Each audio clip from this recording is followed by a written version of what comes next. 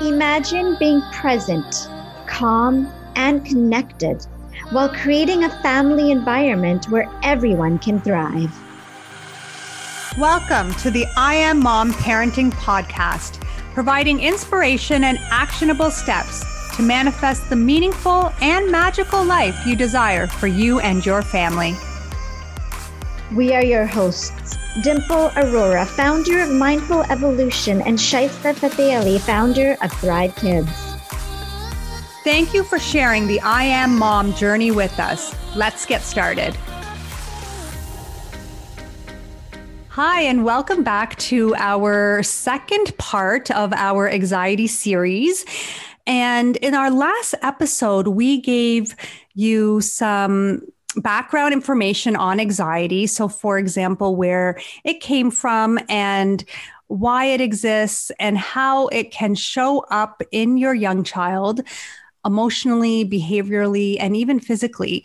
So in this episode, we're going to give you 10 tips, 10 actionable steps on how to manage the anxiety in your child. So this is for children from anywhere from the age of a baby to about 10 years old, I would say, because there are definitely different ways to manage anxiety for teens and adults, which we're going to get into in our third and fourth segments. So this one is just for the young child.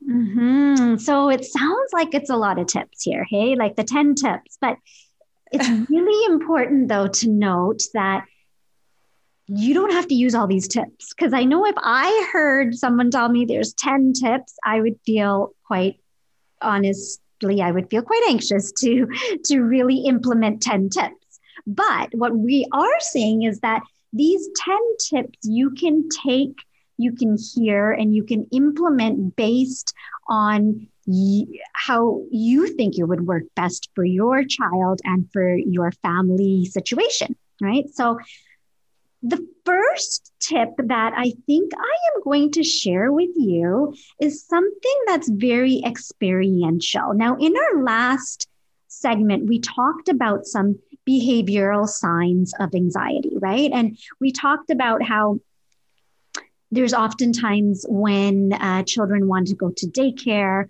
or are supposed to go to daycare or school that they don't want to go, right? There's this refusal that happens. There's refusal to go to school. There could even be refusal to eat lunch during lunchtime at school. I've seen that quite a bit. And there's also refusal to use the washroom as well, particularly with young children. Now, what you can do experientially in these cases is to build resilience to these situations, right? And to build what we like to call emotional resilience. And what you can do in this case is to first of all, and in every situation, is to name this anxiety. And you can name this anxiety for even young babies, right? And you can tell them, you're feeling scared. You're feeling anxious, right? And when they have this vocabulary, they will become more aware of the anxiety and they will be able to implement strategies themselves. So naming it is the first step that always needs to occur. The second thing that is going to help build this emotional resilience is to encourage your child to do these things that are preventing them, that their anxiety is preventing them to do in a way that is supportive. So we call this the safety net, right? The safety net of parenting. So you're encouraging your child to do something, not forcing them and not preventing them from doing it, but you're encouraging them in a way that they can hear you are there for them, they can feel you are there for them, and they can see that you are there for them. Right. So I think those are really, really important actionable steps to take in terms of helping behavioral signs of anxiety. I can completely relate to this first tip because when my daughter was young, she would enter every new situation with such caution. And I would have to be that safety net for her until she was comfortable enough to navigate the scenario on her own. Mm-hmm. And I would always prepare her. And, we both coach kids about neural pathways, right? When they haven't done something and they haven't built the neural pathways for it, then it is out of their comfort zone. So teaching them the concept of neural pathways and then having them do the activity it's really helpful, right? Especially when you get them to visualize the activity before they even do it.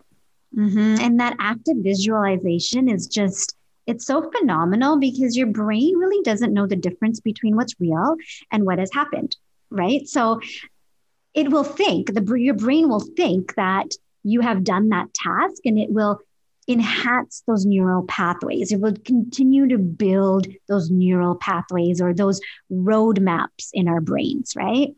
And, this is it's just so encouraging as well to know this as parents, right? That this is normal and that we are able to use these strategies to help navigate this anxiety, right? I mean, even when you think about it, so the other day we were out at the park and Malaya's trying to walk and she is so nervous to do so, of course, right? It's the unknown. Something could happen. She could fall. Anyhow, a lot of the times when she's crying out, either myself or her older sister, Mayel, will pick her up because we don't want our kids to be upset.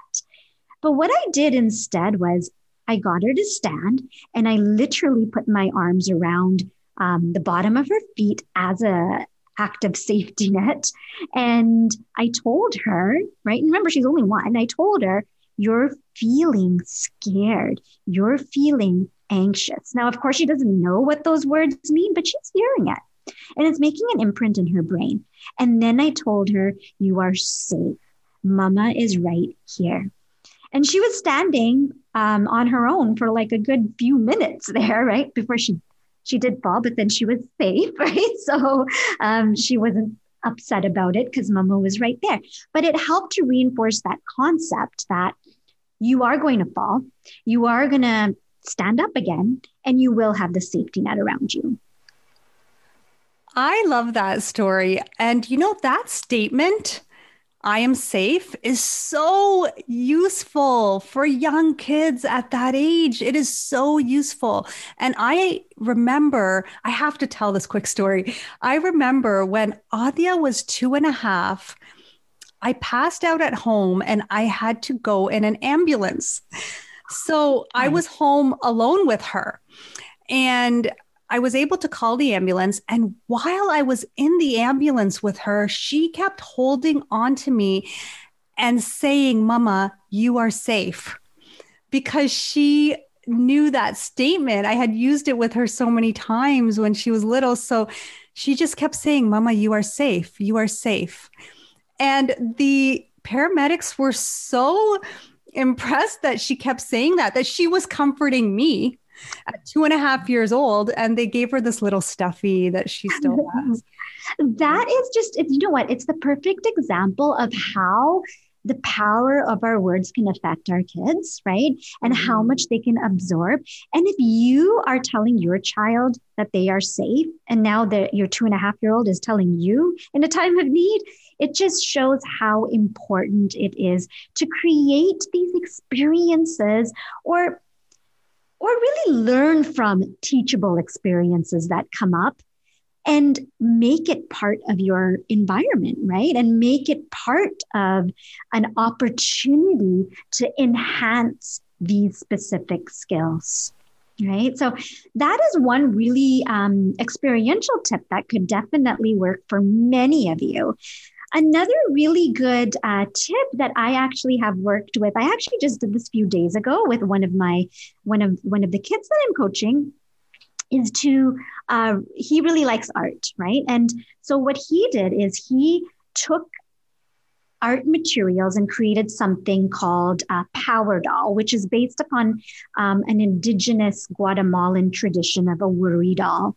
And so he was able to create a representation of himself as powerful, as making decisions on his own and having the capabilities to do so. And so when he's feeling as though he has a lot of these emotional signs of anxiety, like afraid of making mistakes or worrying about things in the future, he is able to tell his power doll and get wisdom from this power doll, and knowing that this wisdom is residing inside of himself. That's a great tip. We can all use a power doll because our monkey mind is sometimes causes a lot of worry, right? Even for adults. So that's a really good one. That's definitely a good one. Mm-hmm. Yeah, you know what? And he really loved it. And I just got a picture like a day later from his mom as well, showing me how he's using it. So it's something that, a lot of kids can use and do use, right? And sometimes they like art. Sometimes you need it to be more experiential depending on your child. And sometimes they need it a little bit more concrete and individual, right? And this is something that is revolved a lot when it's individual around activities like journaling, for example. So one of the kids that I worked with was experiencing a lot of anxiety around going back to school with COVID.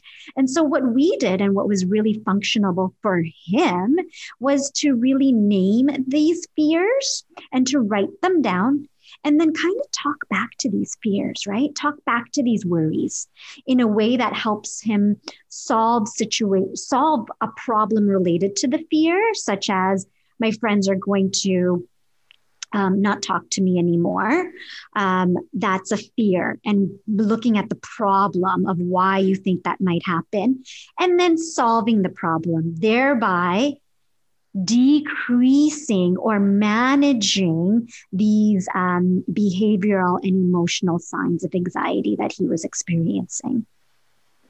That's so good. And again, even for adults, journaling and automatic writing is so useful for anxiety and for worries and for dealing with emotions, right? I don't know what number of tip we're on. It seems like we've already given quite a few, but that was, I guess, the third actionable tip. So the fourth one that I like is to teach your child how to breathe when they're feeling anxious. And I think this is something that we can model as adults. So when we are stressed out or about to yell or about to lose our cool, we can show that we're taking 3 deep breaths. And we can teach our child to also take 3 deep breaths and make it a practice for them so that they know that when you are anxious, you can breathe your way through it. Mm-hmm. And I love that because I think it really helps navigate the physical signs of anxiety, right? So like we were talking a lot about the stomach aches, right? And a lot of times kids can also have headaches. Definitely. And backaches. I don't know about Adya, but I know with Mayel, she is always talking about her back hurting, right? Oh. And I know it's related to anxiety, but when we're able to do these techniques, like you mentioned, with the deep breathing, it really helps to alleviate some of that pain. Well, mind-body techniques, this is actually my 5th tip here, is mind-body techniques are so helpful because we hold worries, tension, pressure, and emotions in our bodies. And so this tip that I have is so useful as to we automatically are wired to hold comfort points on our bodies when we're stressed. So we might be like, oh my gosh, and put your hand on your forehead, or we might cup ourselves around our neck, right? When we're just kind of, we're worried about something, or we just automatically put our hand on our heart when we hear something that's so devastating or shocking or heart-wrenching. So what we can do is touch our children, our young child in these areas often. So a lot of times hugs are a very easy mind-body technique. So giving a 20-second hug to your child can release all those feel-good hormones, oxytocin, and can calm anxiety. And usually after you hug your child, what you can do is look at them, give them that space and that connection, look into their eyes. And while you're doing that, you can talk to them and use your hands to cup them around their chin, or put your fingers behind their ear and stroke behind their ear. So this is working on another part of the body that's responsible for a lot of things. It's your vagus nerve. So that's a whole other topic, but these are areas that can help to calm the body, right?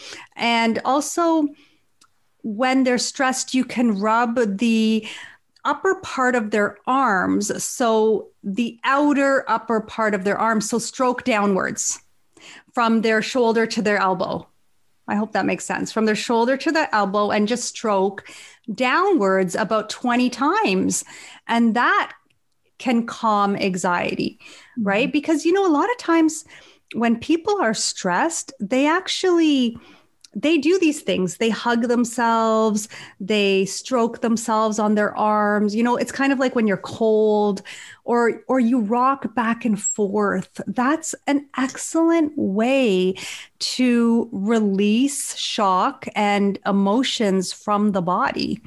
And especially if a child has experienced some sort of trauma or adverse childhood effect where they're holding a lot of emotions in their body that haven't been processed, these mind-body techniques are so, so helpful at reducing the anxiety.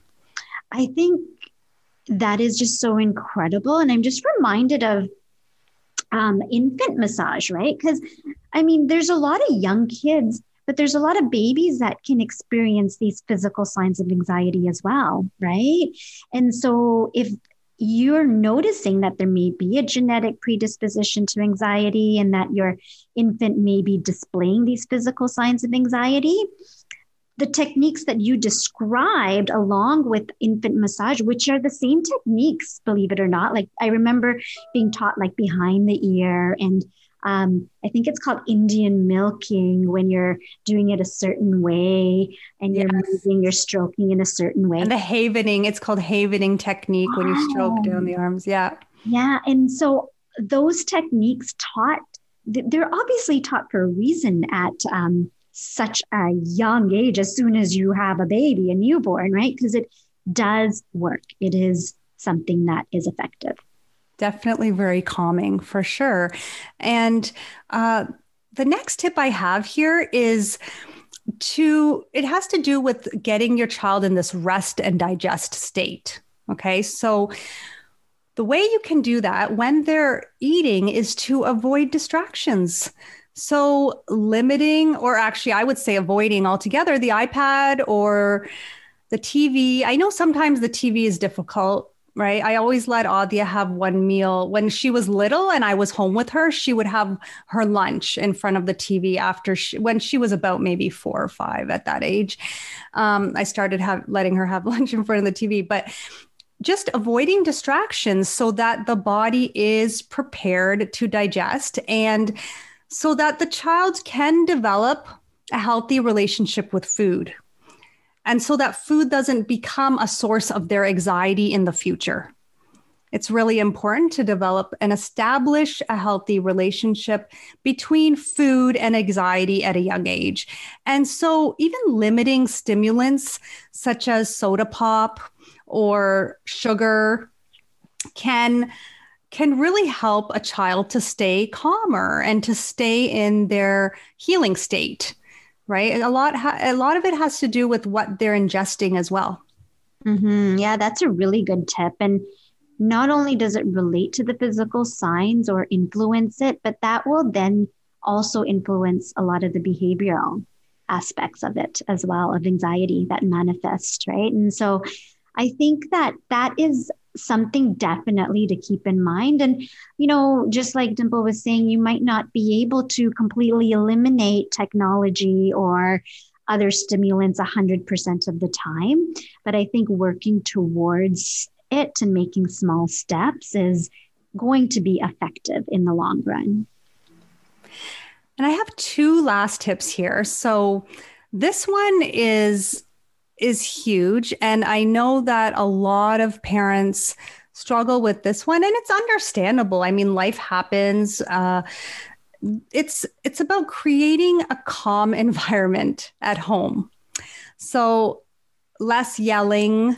And a lot of times kids who are often yelled at, they will be in a fight or flight situation. So they're either going to fight with you or they're going to run away. They're not going to respond to you the way that you want them to. So it's very useful to try to calm our own nervous systems and calm our own anxious energy so that we are not always resorting to yelling in order to get our kids to respond to us. And if you grew up in an environment where that was the common method of communication, it's going to be very difficult to learn how to train your nervous system. And it's something that I myself personally worked on for years, is training my nervous system to respond rather than react, and to be more mindful in my reactions, or my responses, I should say, rather than blow up or, and so a lot of times if you've, had trauma or grown up in a situation where that was the common environment, then it is something that you have to work on, for sure. Definitely something that has to be worked on. Mm-hmm. And there's so many different strategies that will be effective for those particular situations as well. And I'm so excited for that segment where we're going to give a lot of tips for parents, because I think that's going to be so effective in helping to create this calm environment. Exactly, because the entire intention of our podcast is to create an environment where everyone in the household is thriving. Exactly. And the last tip I have here is to really incorporate a lot of laughter and play into your child's life. So into their daily life. So laughter is amazing for toning the vagus nerve and stimulating the vagus nerve. And kids respond better when there's play involved. I mean, kids want to play. They don't refuse play, right? So I remember when Adya was young, everything was a game.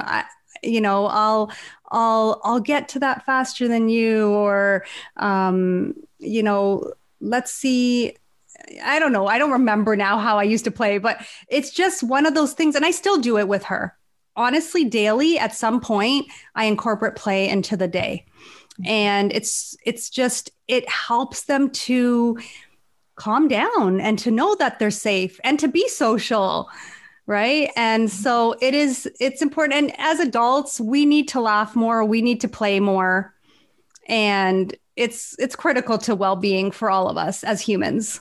Yeah, it really brings us a sense of connection, I think, when we're able to tap into this idea of play and what it really means, right? And in the early childhood education field, we actually say that play is how they learn, right? That's their learning. And Absolutely. So that's where it starts, right? From this very young age, but it doesn't go away. And we as adults can engage in this type of childhood play with our young kids, create this sense of connection, bonding, and create safe environment as well. So there you have it, 10 tips, or I think it was more than 10, but definitely some great tips there to help you manage anxiety in your young child. I mean, there's many other tips that we can give. And I mean, we are hosting this podcast, so I'm sure we'll speak about this again, but hopefully that was hopefully that was something that some of these you can incorporate into your life and experiment with and try out and see even if it makes a difference for you and your child, because all of these techniques can go for adults as well, right? Yeah, definitely. And they're going to work for adults. They're going to work for older kids. Of course, it's going to be a little bit, the concepts will be there, but the techniques may differ. I mean, I don't know. There might not be a lot of 16-year-olds who want to create a power doll, but you never know, maybe. But I think it's also important, just before we go, to note that there's a lot of apps as well out in the world today that are so accessible, that help provide a sense of calm. And recently I had a student, their parents were saying that this child wasn't able to sleep because of their anxiety. And as a result, their worry spot was getting bigger and bigger and bigger. And when this happened, she wasn't able to sleep, of course, right? And it was just a constant circle that kept going around cycle. And so I suggested a sleep story, right? And you can just Google sleep stories for kids. And that really helped her, right? And quite often, Maëlle will also just listen to calming music before she goes to sleep. And that will help stimulate part of her brain that will help her calm down, right? And help her sleep, which is so important to help navigate these physical, behavioral, and emotional signs of anxiety. Yeah, that brings up so much, even sleep, and even going back to the mind-body techniques. I mean, I use the EFT for Adya's sleep every night, which is tapping different acupressure points on the body to calm the nervous system and send a calming signal to the amygdala. And that's also very useful for falling asleep as well. And that's probably something that we'll discuss in a future episode. Mm-hmm. So thank you for joining us. And we look forward to hearing how you're implementing these tips. Please join our Facebook group. And we look forward to the third segment of this anxiety series, which is going to be on how to manage anxiety in your teens. So take care, and we will connect again next time. Bye. Thank you for joining us on the I Am Mom parenting journey.